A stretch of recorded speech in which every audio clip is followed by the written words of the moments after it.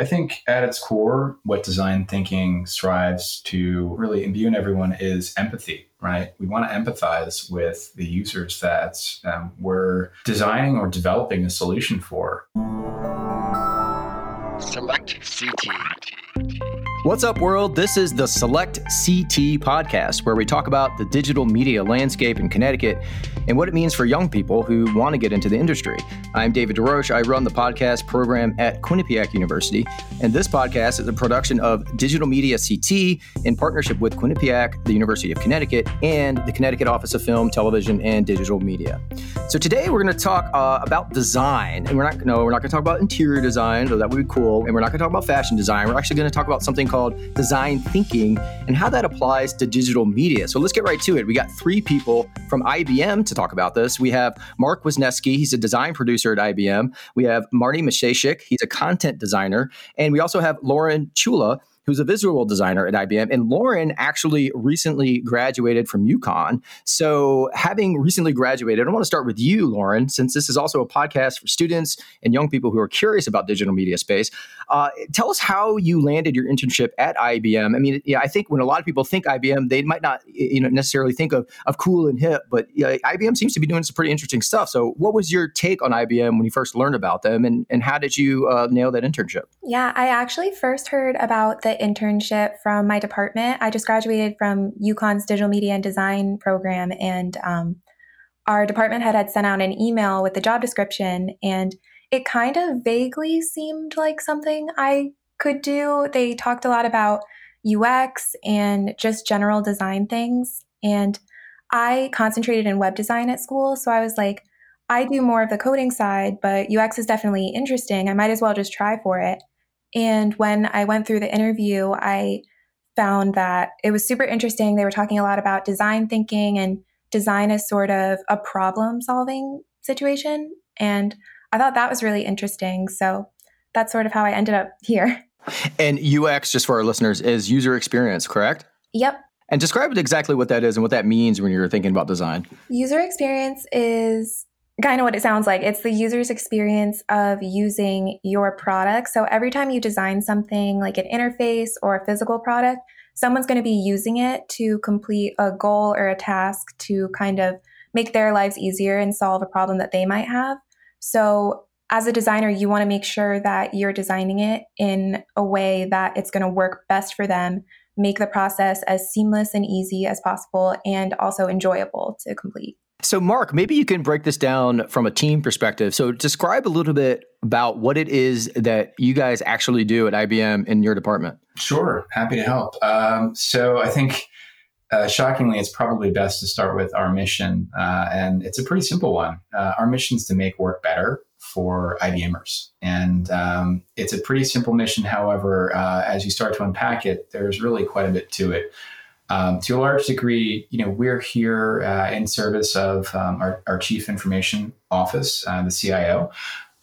We bring to bear a number of solutions and experiences that IBMers use every day. And our goal is to decrease friction in their daily interaction with those tools and experiences. So, Lauren was talking a moment ago about the user experience that one has with a particular tool or solution. Our team's remit is to ensure that, look, we're reducing friction in that system. We're making those experiences delightful and fun to use, right? We are also bringing to bear some of the best tools and technologies that enable IBMers to be productive.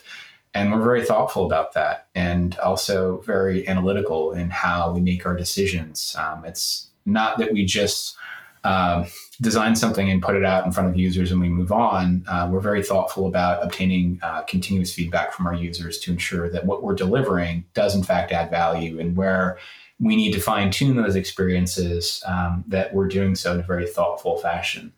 I think one other point that I would call out, again, it's not just digital experiences. We're very thoughtful about, the type of experience you have. Take, for example, Lauren joining IBM relatively recently.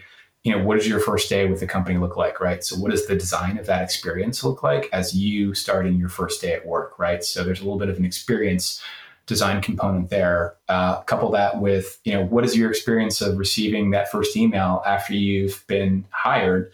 that you're receiving a piece of hardware from us, whether it be a Mac or a PC, right? We're part of that experience. And then once you receive that package and scan that QR code, which we've designed, what does that experience look like as you're onboarding onto that new piece of hardware, right? That you're bringing with you on that first day of work, right? And then what tools do you leverage, again, to sort of make your life that much easier and your experience with us that much better, right, as an IBMer, right, whether it be the design tools that we use every day or the productivity tools that we provide to the broader community of IBMers to do their day-to-day work. Just to sort of close the loop, let's say, using the user journey of, hey, I'm a new employee, I'm onboarding onto IBM, I receive a piece of hardware, maybe I download some software, I have a problem. We're also responsible for what the experience looks like to provide support to you, whether it be online through a web experience or in a physical environment, much like an Apple Genius Bar, where you bring that piece of hardware and you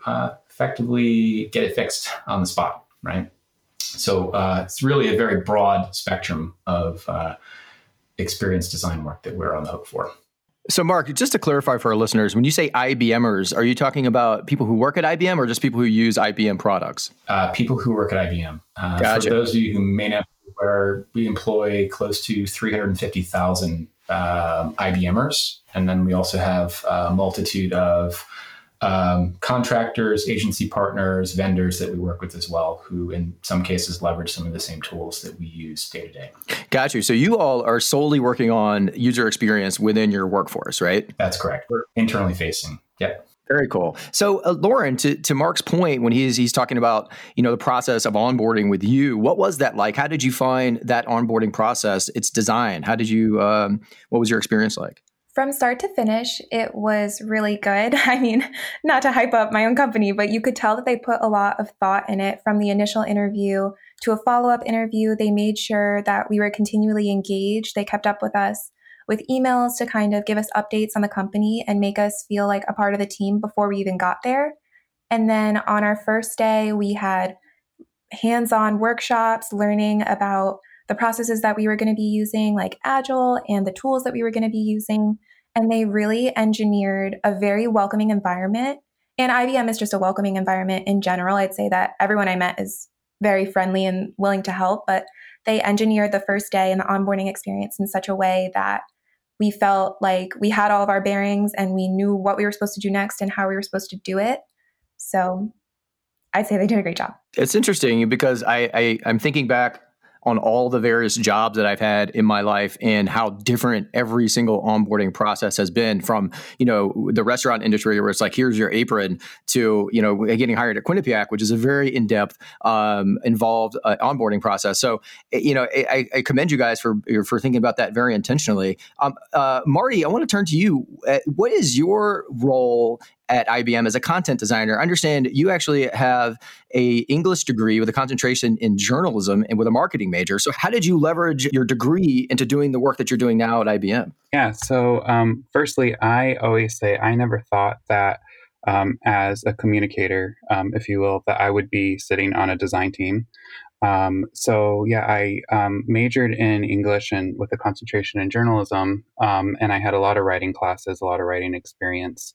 And then the roles I had after graduation were PR focused. And then I discovered internal communications, and I definitely prefer internal communications versus any type of PR or external or media relations.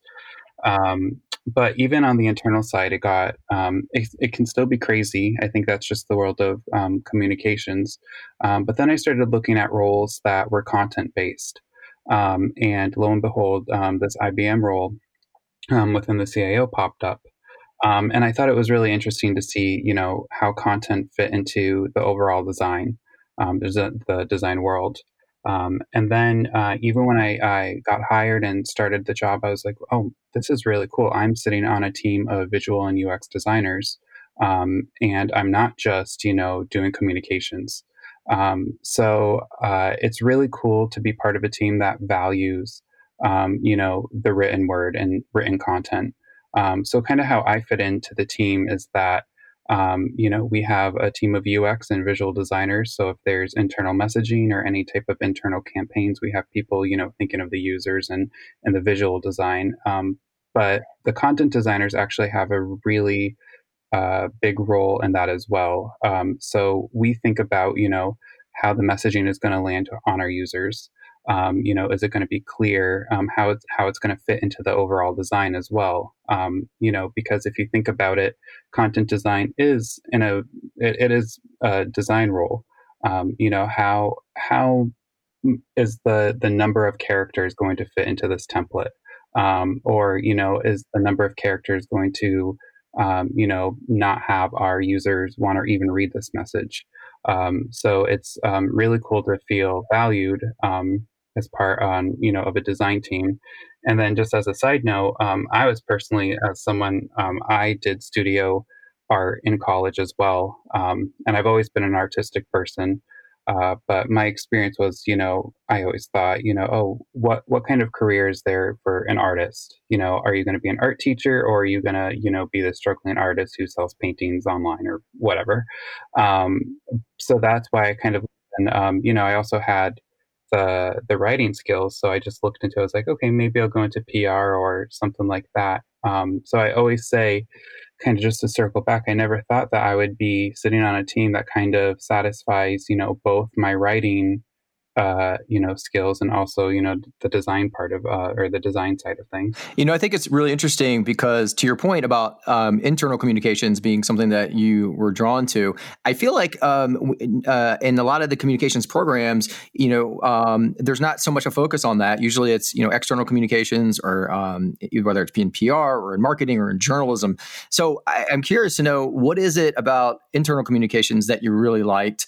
And was it something that surprised you when you said, "Oh, actually, this is something that's for me"? Yeah. So when I graduated in 2014, I was just going on Indeed and LinkedIn and all the job sites and just typing in communications, and anything that would pop out or pop up. I would look in marketing communications, external communications, media relations, and then I got my first job in it was called corporate communications.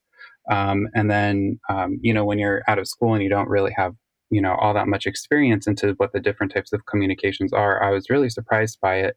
And I think with what I like most about the internal communication side was that, I could see who our users are. I could see who the message was going to. And it really made big impacts on, the users, which were, other employees. So kind of working in the world of internal communications, it was kind of it was refreshing, it wasn't so, I don't want to say, stressful, because our jobs can get crazy, as any job can, but with external communications, if you're working in external, it's, you're working on the reputation of the company, and we still have to hold that as, accountable in everything we do. In internal communications as well. But at least there's a little bit of less pressure, where it's just like, if I have a typo in, my message, sure, it looks really bad on our end. And believe me, we do everything in our power to ensure there are no typos. But, it's not public facing.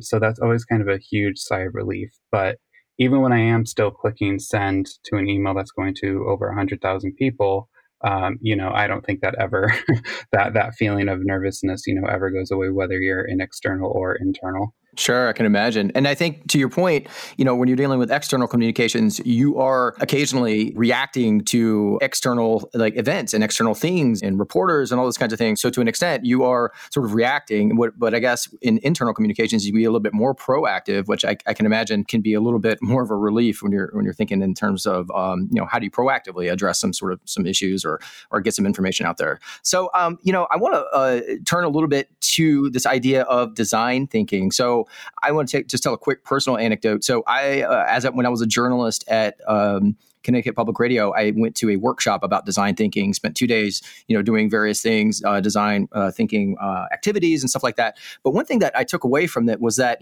it seems to be just like a corporate spin on something that journalists do anyway, right? So I think as journalists tend to think of the audience and what their needs are and try to understand our audience, like very consciously when we're telling stories, because if we didn't understand our audience, nobody would pay attention to us. So I was a little bit jaded when I came away from that workshop, not really feeling like design thinking was valuable, only because it seemed like it was taking something that was and inherently valuable in our industry as journalists and sort of corporatizing it or putting this corporate spin on it. But I know that's probably an overly cynical way to view it. And I feel like there are some values to how you can employ design thinking to solve problems. So maybe Mark, you can explain to me or to explain to cynics who say, oh, this is just, some weird thing that, corporations are doing. But maybe you could just break it down for us, like what design thinking actually is.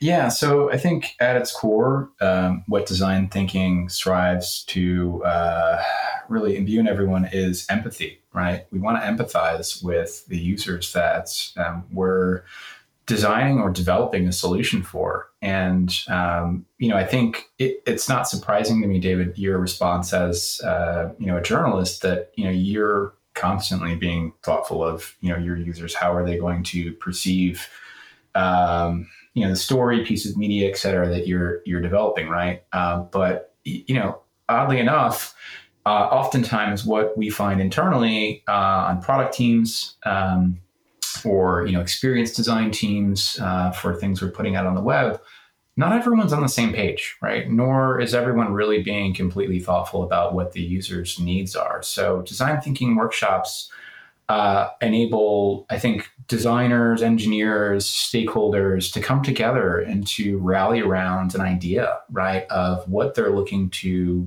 design and deliver to meet those users' needs, and to really, to the best of their abilities, put themselves in the shoes of the user to develop something that will be really, truly impactful and also, great, quite frankly. I think, it's also worth noting that, many people who participate in design thinking workshops struggle with, some of the concepts or rituals that, we take users through, because, in many cases, you're looking to establish, what someone's hopes or fears are, and, what would be, a really abstract way to design things could be. And, in traditional user-centered design, we apply or have applied that same model for a very long time where, we're always thoughtful of our user. We try and understand who they are. We create a solution that we think is fitting and meets their needs. However, we then also push ourselves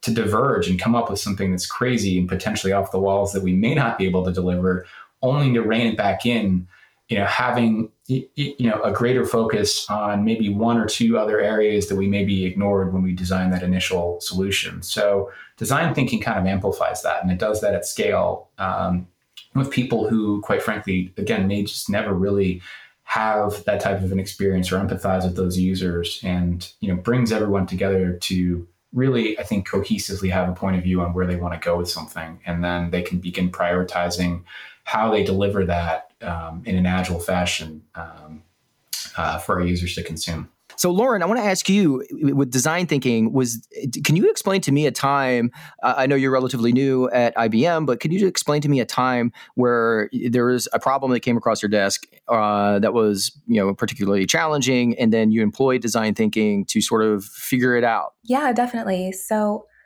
at the core of design thinking, like Mark was explaining, is focusing on the user and focusing on what the user needs. So a lot of times when you think about design, you kind of think of it as almost just art, and you're designing, whether it's like an interface or just something that people are going to look at. It's kind of just, you're going to design it and it's going to be great and the user's going to love it. And that's not always the way it goes. So design thinking is really important because it brings you back to the user to give them the opportunity to say, this works for me or this doesn't work for me. So for example, last summer I was working on a project, and it was sort of a website that was explaining where designers fit into Agile.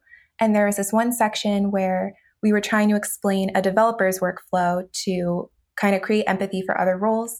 And I remember I designed this flow chart and I loved it. I was like, they are going to love this. They are going to understand it. It's going to be great for the user. And we ended up conducting some user tests. And it turned out that users weren't really sure which way to go with the interface. And they weren't consuming the content in the way that we had hoped they would with this interface. So design thinking kind of took us back a few steps and said, okay, we love this design, but it's ultimately not the best thing for the user and for helping the user complete this goal of learning about the developer's workflow or whatever the goal may be. So we kind of learned the importance of design thinking there, where it's all about the user, and it's really important to separate yourself from the user, because sometimes things that you're looking at and thinking, of course this makes sense. I've been staring at it for 5 days, working on it 8 hours a day. Of course it makes sense. Of course they're going to get it. It's design thinking at its core is really about, like Mark was saying, taking that empathy for the user and understanding their experience of the experience that you're trying to design. And especially when you're dealing with diverse audiences, right? Or a diverse workforce, people coming from different backgrounds, you all have employees all over the world, how they might interpret a message could be completely different just because of the cultural norms there. So I can imagine, having to sort of step back and understand the variety of perspectives that might be employed when you communicate information can be quite a process. So I want to ask Mark real quick. We only have a couple of minutes, but I want to give you an opportunity because you also have a bachelor's in mass communications. All three of you went to universities in Connecticut, which is awesome. Thank you for doing that. But how did you go from a degree in mass communications to doing the work that you're doing? I kind of fell into design in a very interesting way. So my primary focus area in college was broadcast production. So hence the reason why I have a mass comm degree.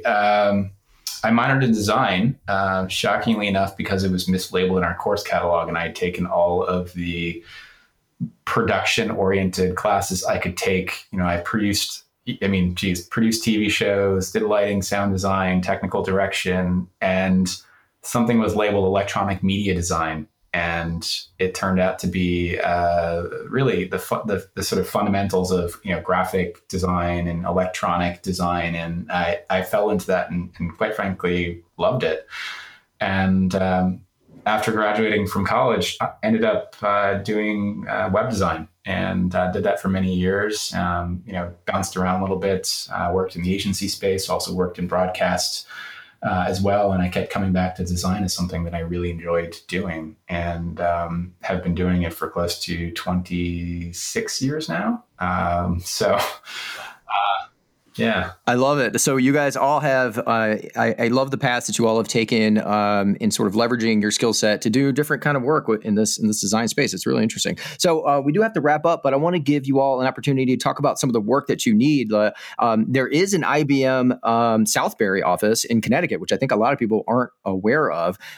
Maybe Mark, you can just quickly describe what sort of interns the IBM Southbury office is looking to hire over the next year or so. Yeah, sure. So to a large degree, we're doing full stack work there. So we're looking for not just design in terms of the types of design we're looking for. It could very well be user experience design, visual design, hybrid UX, UI design, potentially user research. So quite a bit you can dabble in there. Those are really some of the core expertise of our team, as well as some multimedia design. Outside of that, the design space, you also have engineering. We are a pretty tech-savvy company, so we're always looking for additional engineers to join the team as well, whether you be a front-end developer, a database DBA, or a back-end services developer. IBM has a number of opportunities, many of which are typically available on our career site, or can be you could learn a little bit more about them internally from your schools. Yeah, I'm drawing a blank on the name of the office, quite frankly. where you could reach out to find out more about our internships. But, we're always looking for new talent. And, Southbury is a great location. We're looking to, upskill the team there and grow a little bit. So some great opportunities. Awesome. Very cool. So students, if you're listening out there, check out the internship opportunities at IBM Southbury. And also they have internships in other locations as well, I'm sure. So thank you guys so much for talking about design thinking with me today. I really appreciate it. I want to thank Mark Wisniewski, design producer at IBM. I want to thank Marty Masiejczyk. He's a content designer at IBM, and Lauren Chula, who's a visual designer. Thanks so much, guys, for your time today on Select CT. Appreciate it. Yeah, thanks. Yeah, of course. On the next episode of Select CT, we're going to be talking about freelancing and internships with Derek Ambrosi and Gary Cohen, both Emmy Award-winning editors and producers, so please join us. Select CT is a podcast production of Digital Media CT in partnership with Quinnipiac University, the University of Connecticut, and the Connecticut Office of Film, Television, and Digital Media. Our producer is Justin Matley. Matt Werwood is our executive producer. Our marketing coordinator is Marvin Lewis. I'm David Roche. Thanks for listening. Select CT.